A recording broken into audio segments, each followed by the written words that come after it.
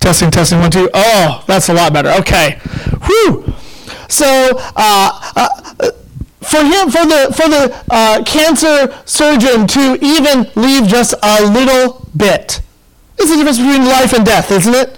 A few years ago, I was redoing a bathroom in my house, and I was cutting out the walls, and I was actually told I was being too precise, and I needed to take out the bathroom, just take it out with my sledgehammer, okay? I was being too precise. I need to just take it all out.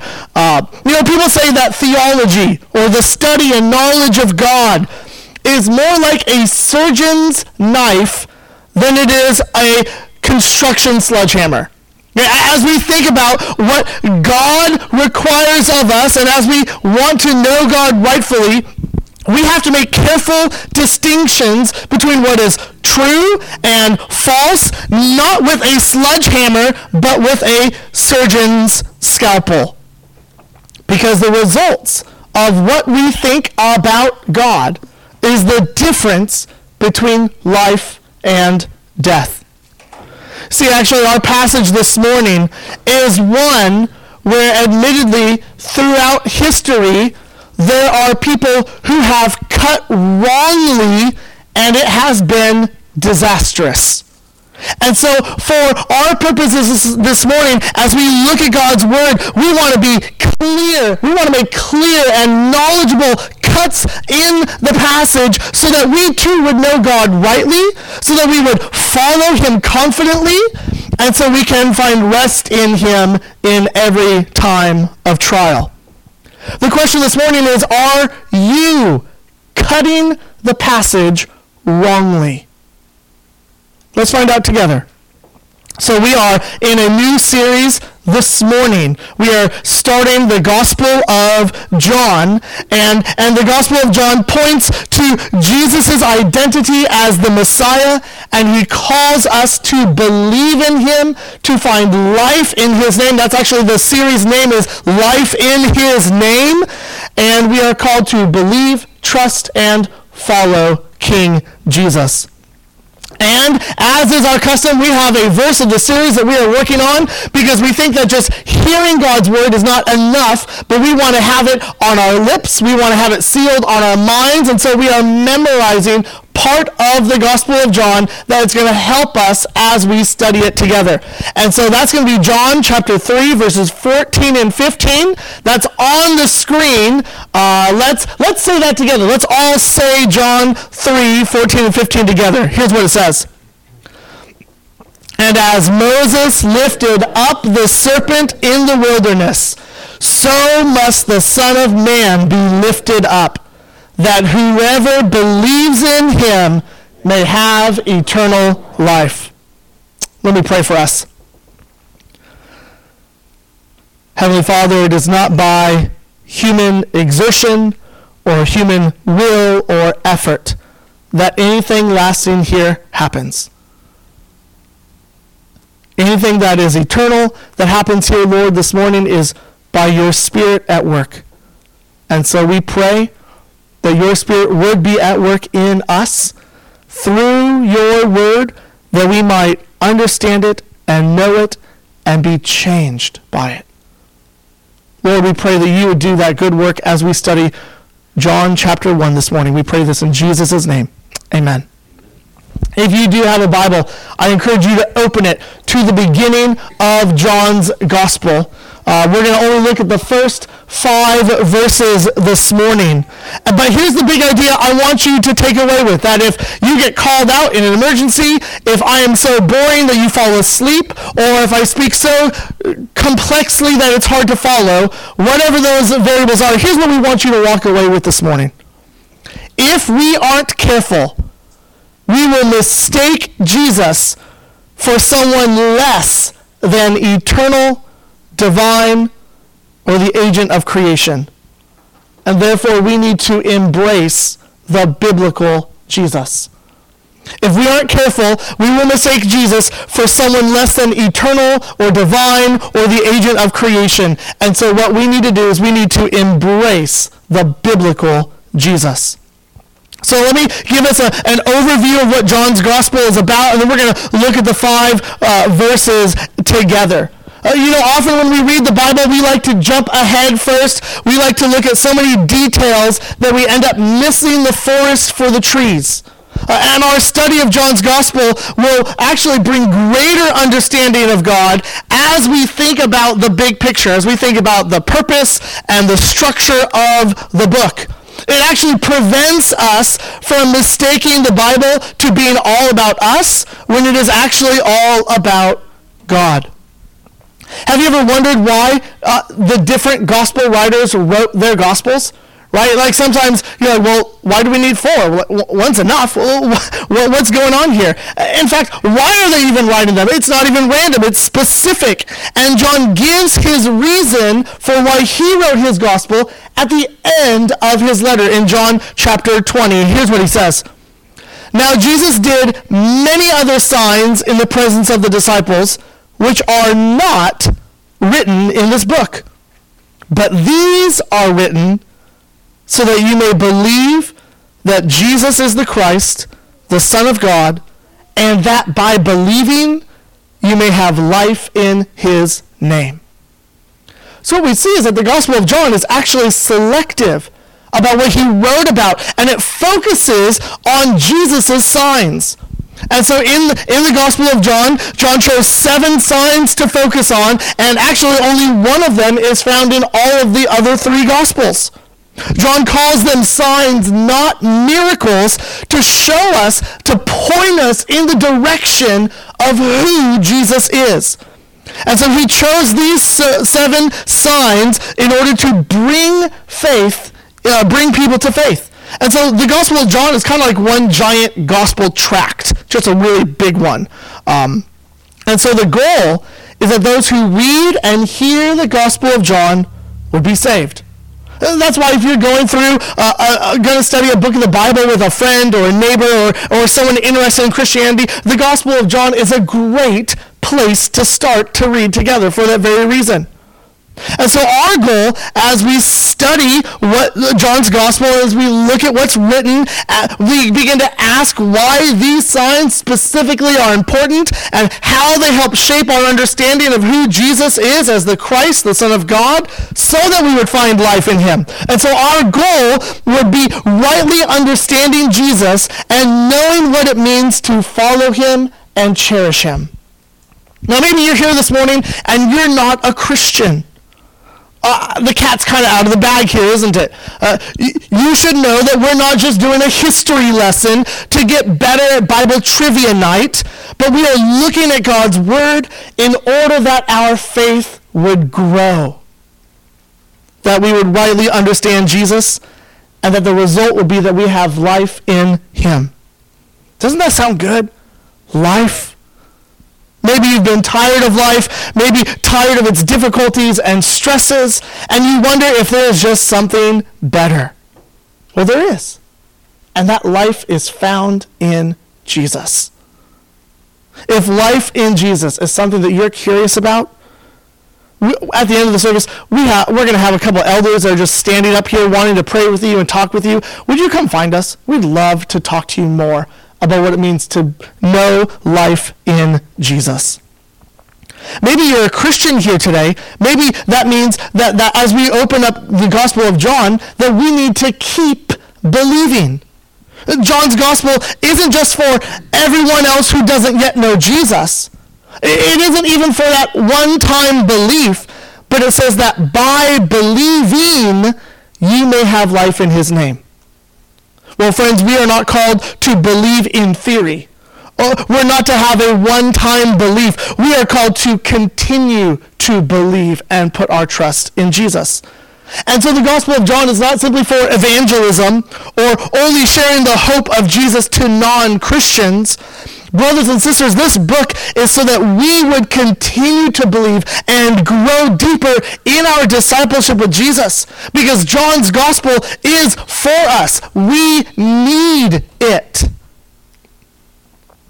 And so to give us some handlebars of where we're going, the author is John the Apostle, not John the Baptist. I know there's several Johns. It can be confusing. John, who wrote this letter, was part of the inner 3 disciples, Peter, James, and John, out of the 12. He wrote 3 other letters, and even the final book of the New Testament, the book of Revelation, it's the same John who wrote all of those. The most common view that is accepted today is that the Gospel of John is written 10 to 20 years after the destruction of the temple in 70 AD. So sometime between 80 and 90 AD is when they think that it's written. Possibly originated and directed to Jews that are living in the diaspora, in a mixed Jewish and Gentile outside of the Promised Land community, kind of like Ephesus. And the outline of the book is really simple, actually. There's the introduction or the prologue, if you ever read a commentary. There's the conclusion at the end, and then there's just 2 parts in the middle. There's part 1, that's the 7 signs that are pointing. Each sign is a larger sign getting to the identity of Jesus, and that takes us to the first half of the book. And then part 2 of the Gospel of John is really just the last week of Jesus' life. So it's pretty easy to structure to see what's going on here. But if we aren't careful, we will mistake Jesus for someone less than eternal, less than divine, less than the agent of creation. And so it is important for us, if we want to say that we have hope in him, we need to know why we can trust in Jesus, who he is that makes him trustworthy. Well, let's look at now the first 5 verses of John's Gospel. Here's what John writes. In the beginning was the Word, and the Word was with God, and the Word was God. He was in the beginning with God. All things were made through him, and without him was not anything made that was made. In him was life, and the life was the light of men. The light shines in the darkness, and the darkness has not overcome it. Well, let's look at this first part here. Jesus was in the beginning. I know it's a new month. It's September, and I know what you're thinking. Let's bust out the Christmas music, right? Anyone with me? I know that you cannot help but think about Christmas music when we read our passage. So think back with me all the way to 325 AD. Okay, and there was this council of bishops and people who gathered together, 300 bishops, 1,500 people in total at the Council of Nicaea, and their goal in meeting is to rightly understand the relationship between the Son and the Father. And there were about 30 guys who were led by this guy named Arius, who argued that Jesus was not of the same substance as God the Father, only a similar substance. And Arius was teaching that Jesus the Son was not equal to God the Father. That's an important question, right? Was Jesus truly God in the flesh or a created being? Was Jesus God or not? Arius denied the deity of the Son of God, saying that Jesus was created by God as the first act of creation, and that the nature of Christ was unlike that of God the Father. Well, as Arius is speaking, St. Nicholas, the St. Nicholas, who's at the Council of Nicaea, is getting more and more agitated. And so he could no longer, at the point where he could listen to the truth of Jesus being attacked, St. Nicholas is so outraged, he gets up, he goes across the room, and he punches Arius in the face. Okay, that's a Santa I can believe in. Okay? Arius was on his naughty list. You see, the Council of Nicaea in May of 325 declared Arius a heretic after he refused to sign a document stating that Christ was of the same divine nature as God the Father. I mean, it almost sounds correct, doesn't it? He's like the Father, but just not the same. But if we hit with a sledgehammer, everything looks like a nail. But if we're using a surgeon's scalpel, we recognize that that is actually the difference between life and death. What we cut out and what we keep is the difference between life and death. Because what is actually correct, as our passage is going to show, is that the Word, who is Jesus, is not just like the Father. He's not just in similar substance of God. In fact, he was with God and he was God. And so there are some today even, right down the road on our way to Cambridge, who are going to say that John is not referring to God as a specific being, but to general qualities like God. The Word, they say, was not God, but had some divine qualities. For instance, John 1 describes Jesus not as someone who is created, but being in the beginning with God the Father. That's actually the very reason why we sang God the uncreated one. That first phrase of John's Gospel, in the beginning. We see in John's Gospel, it takes us back to the sounds of the beginning of the Bible, doesn't it? All the way back to Genesis. And the parallel between the work of God in the old creation and his work in the new creation is on display in these first verses. In both the creation in Genesis and in new creation, it's done through the agent, the Word of God. In fact, verse 2 of our passage says that the Word was in the beginning with God. Now, John is not describing an idea or philosophy when he uses the word. He's describing a person. Now, the background for John's use of the word isn't so much in Greek philosophy, but actually in Hebrew revelation. See, the Word of God in the Old Testament means that God is in action. He, especially in creation and in revelation and in deliverance. So in creation, in the creation account in Genesis, we read repeatedly, God said, and it was so. God said, let there be light. One of the most common things we read in the Old Testament about God is that he spoke to his prophets.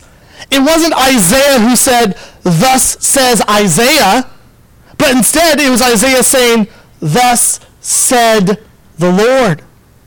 Or even Isaiah 7:3, and the Lord said to Isaiah. Or we read in Isaiah 38, the word of the Lord came to Isaiah. We see that God not only uses his word as the agent in creation, but also in direction and in deliverance of his people. Now God has spoken to us now by his Son. Think of what the New Testament book of Hebrews, how it starts off. It says, long ago at many times and in many ways, God spoke to our fathers by the prophets. But in these last days, he has spoken to us by his Son, whom he appointed the heir of all things, through whom he also created the world. He is the radiance of the glory of God and the exact imprint of his nature. And he upholds the universe by the word of his power. After making purification for sins, he sat down at the right hand of the majesty on high, having become as much superior to angels as the name he has inherited is more excellent than theirs. So soon we'll see next week as we continue in John chapter 1 all the way to verse 14, where we see that the Word has become flesh and dwelt among us, that the Word is the person of Jesus Christ. The Word became flesh and dwelt among us, and we have seen his glory, glory as of the only Son from the Father, full of grace and truth. And we think of what John writes in the book of Revelation, in Revelation 19, as he describes this rider on the horse, who he describes as Jesus who's returning. He says he is clothed in a robe dipped in blood, and the name by which he is called is the Word of God. So the Word isn't just with God at the beginning, but he is co-eternal with God. Think of what Paul writes in Colossians 2. For in him the whole fullness of deity dwells bodily. So what does it mean that the Word of God was with God and is God? Well, the Word shared the nature and being of God. That's what it means. What God was, the Word was. What John is intending to say and is saying is that the deeds and the words of Jesus are really also the deeds and the words of God. So when heaven and earth were created, there was the Word of God already existing in the closest association with God and partaking in the same essence of God. So no matter how far back we try to push our imagination, we can never reach a point where we could say that there was a time when the Word of God didn't exist. He has, in fact, forever eternally existed. The deeds and the words of Jesus are to be understood as the deeds and words of God. Friends, if we want to know God and trust him and be forgiven and transformed, we need to recognize that Jesus is eternally existing. Not just in the future, but all the way from the beginning. See, when we consider what is being said about Jesus, when we look at the picture that John is painting, it's stunning, isn't it? Jesus is not simply a good guy. He's not a moral teacher. He's not some religious guru. Jesus has been around further than our minds can comprehend. And the same Jesus who willingly died on the cross, though he did nothing wrong. The same Jesus is the Word that's being described here. And when we look at what is being said about Jesus, we should be overwhelmed in a fresh way of his greatness and glory, that he would leave the realms of glory to come down to earth in order to rescue us. One author said it this way: you cannot understand anything else in the gospel if you do not understand that Jesus is God incarnate. So for us to trust and follow Jesus, we need to understand which Jesus we're talking about. We're not talking about a Jesus who was the first created thing. We're not talking about Jesus who is not God. No, John is describing Jesus who has eternally existed with God the Father, who was in the beginning with God. And so if we're not careful, we will mistake Jesus for someone less than eternal, less than divine, less than the agent of creation. And so, friends, we need to embrace the biblical Jesus. Let's look at this next part, verses 3 through 5 here. When we think back to creation, think back with me as Jesus as the agent of creation. In Genesis chapter 1, God said, "Let there be light," and there was light. In Genesis chapter 1, verse 6, and God said, "Let there be an expanse in the midst of the waters, and let it separate the waters from the waters."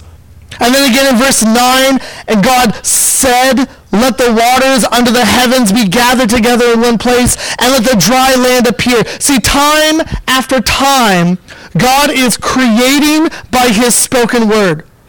And verse 3 kind of feels a little bit clunky. It seems excessively literal, but it's meant to be exceedingly clear. God is the author, is the creator, and his word is the agent of creation. And so what John is doing, he's describing the pre-incarnate work of Christ. What did Christ do before he came to earth? He didn't begin his existence when he was born of Mary. He actually was at work as part of the Trinity prior to him taking on human flesh. And his work was the work of creation. The Word, who is already in the beginning, is God's agent of creation, or what we might call the originator of all things. The pre-existing Christ created everything is actually a pretty common theme in the New Testament. Paul writes about that in Colossians 1. He says this, speaking of Jesus, "For by him all things were created, in heaven and on earth, visible and invisible, whether thrones or dominions or rulers or authorities, all things were created through him and for him.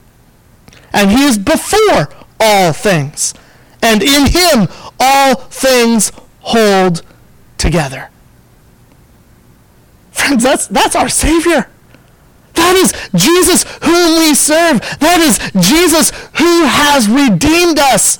Jesus, our Creator, is also Jesus, our Redeemer. And so we should be awestruck that the God who created the universe and everything in it, whether visible or invisible, everything in heaven and on earth, thrones and dominions and rulers or authorities, God, who all these things are created for him, is one who came down to take on lowly human flesh. Jesus, the Son of God, who did not count equality with God something to be grasped, made himself in the form of a servant by taking on human flesh so that he could humble himself to the point of death on the cross. For us. For us. We should be awestruck with the level of love that Jesus has for us. If it weren't enough for Jesus to be the agent of creation, if it weren't enough for Jesus to be eternally with the Father, Jesus is the source of life. In Jesus is life. In him was life, verse 4 says. Not simply someone with good morals, not someone who just tells you to save yourself or to try harder, but in Jesus is life. The life that John has in view here is new life, spiritual life, a saving life, the gift of eternal life. In him was life. And so the implication is this: if you have him, then you have life. That's the implication here. If you have Jesus, you have eternal life. If you reject him, you are rejecting life. That's what John writes later on, as we're going to get to in his gospel. In John 5, he says, speaking of, as Jesus is speaking, "You refuse to come to me that you may have life." Or then Jesus says in John chapter 10, "I came that they may have life and have it abundantly." Or what he says later on in John 10, he says, "I give them eternal life, and they will never perish." Friends, that's what it means. In him was life. And so if we have Jesus, we have eternal life. And so in our passage of verse 4, in him was life, means this spiritual, eternal life that saves us from spiritual death. And so if you have the Son, if you have Jesus, if he is in you and you are in him, then you have life forever. Friends, I don't think there is a better reason for worship. I don't know of a better reason for devotion to Jesus than this. The one who calls us by name, this Jesus, the Word who is since the beginning, who has created all things, who went to the cross for us. It is he who calls us to lay down our burdens to him, to cast all of our anxieties upon him, because he cares for us. This is the same God who has eternally existed. It sounds great, doesn't it? But we see part of the problem in verse 5.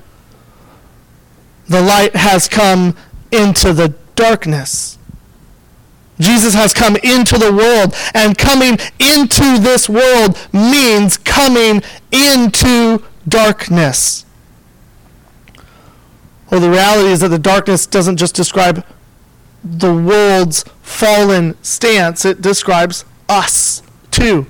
Not just our neighbor that plays music till 10 o'clock at night. Not just the neighbor that doesn't mow their lawn. No, the darkness is a description of us. It describes the description of every person outside of the transformative work of Christ. Jesus, who is the light of the world, came into the darkness because we live in a fallen world. But the hope here is this, that Jesus is not overtaken by darkness. Jesus shines in the darkness. You know, it's the smallest of candles that can dispel a room of darkness. And that darkness, no matter how dark it is, does not dim out that light when you are next to it. See, Jesus isn't overcome by the darkness. The darkness can't stop Jesus. In fact, I think it's right for us to say that Jesus is the light bearer and the darkness breaker. Same Jesus we've been talking about. The one who is the agent of creation, the one who has eternally existed with the Father, is the one who holds life, eternal life, and he is the light that has come into the darkness, and the darkness cannot overcome it. Man, guys, this is the Jesus that we serve. This is whom we are singing praises to, and the one that we are a disciple of, and the one we are following, even if the rest of the world doesn't. But if we aren't careful, we will mistake Jesus for someone less than the eternal, divine agent of creation.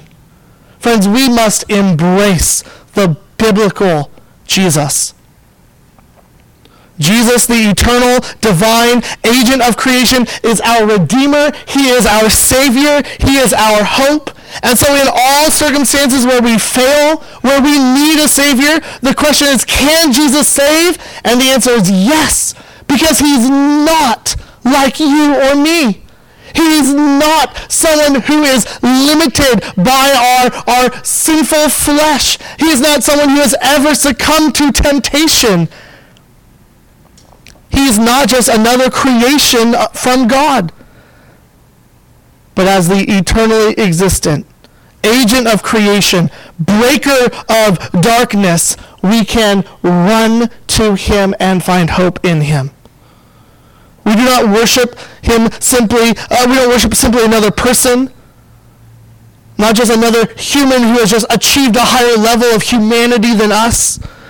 No, we worship, as that creed that was made in 325 from that council says, God from God, light from light, true God from true God, begotten, not made, of the same essence as the Father. Through him all things were made. For us and for our salvation, he came down from heaven.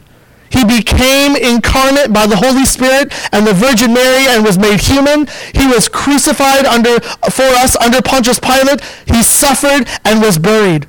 The third day he rose again according to the Scriptures. He ascended to heaven and is seated at the right hand of the Father. He will come again with glory to judge the living and the dead. His kingdom will never end. And that, my friends, is who we serve.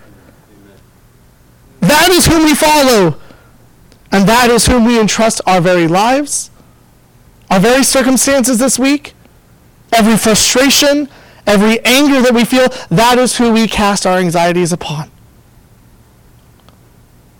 Very light of true light, true God of true God, begotten, not made, of the same essence as the Father. Or as John says, in the beginning was the Word, and the Word was with God, and the Word was God.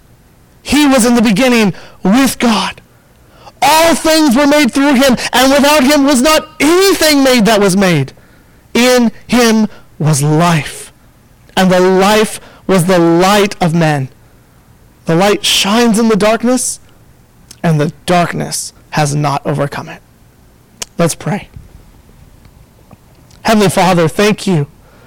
Thank you for your plan in sending the Son down to earth to take on frail humanity, to go to the cross, to pay the penalty for our rebellion against you, to defeat sin and death by being raised from the dead and promising forgiveness and restoration and deliverance for all who put their faith in him.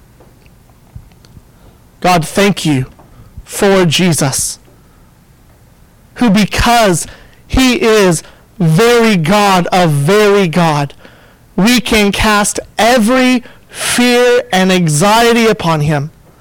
We can commit our lives to following him, knowing that he is trustworthy and true. So, Father, help us to do that. Help us to rightly embrace the biblical Jesus. Help us to entrust our very lives and eternity to him, who is the Alpha and the Omega, the beginning and the end, who is the creator of all things and the sustainer of all things, who is our Redeemer. God, help us to trust in King Jesus. We pray this in Jesus' name. Amen.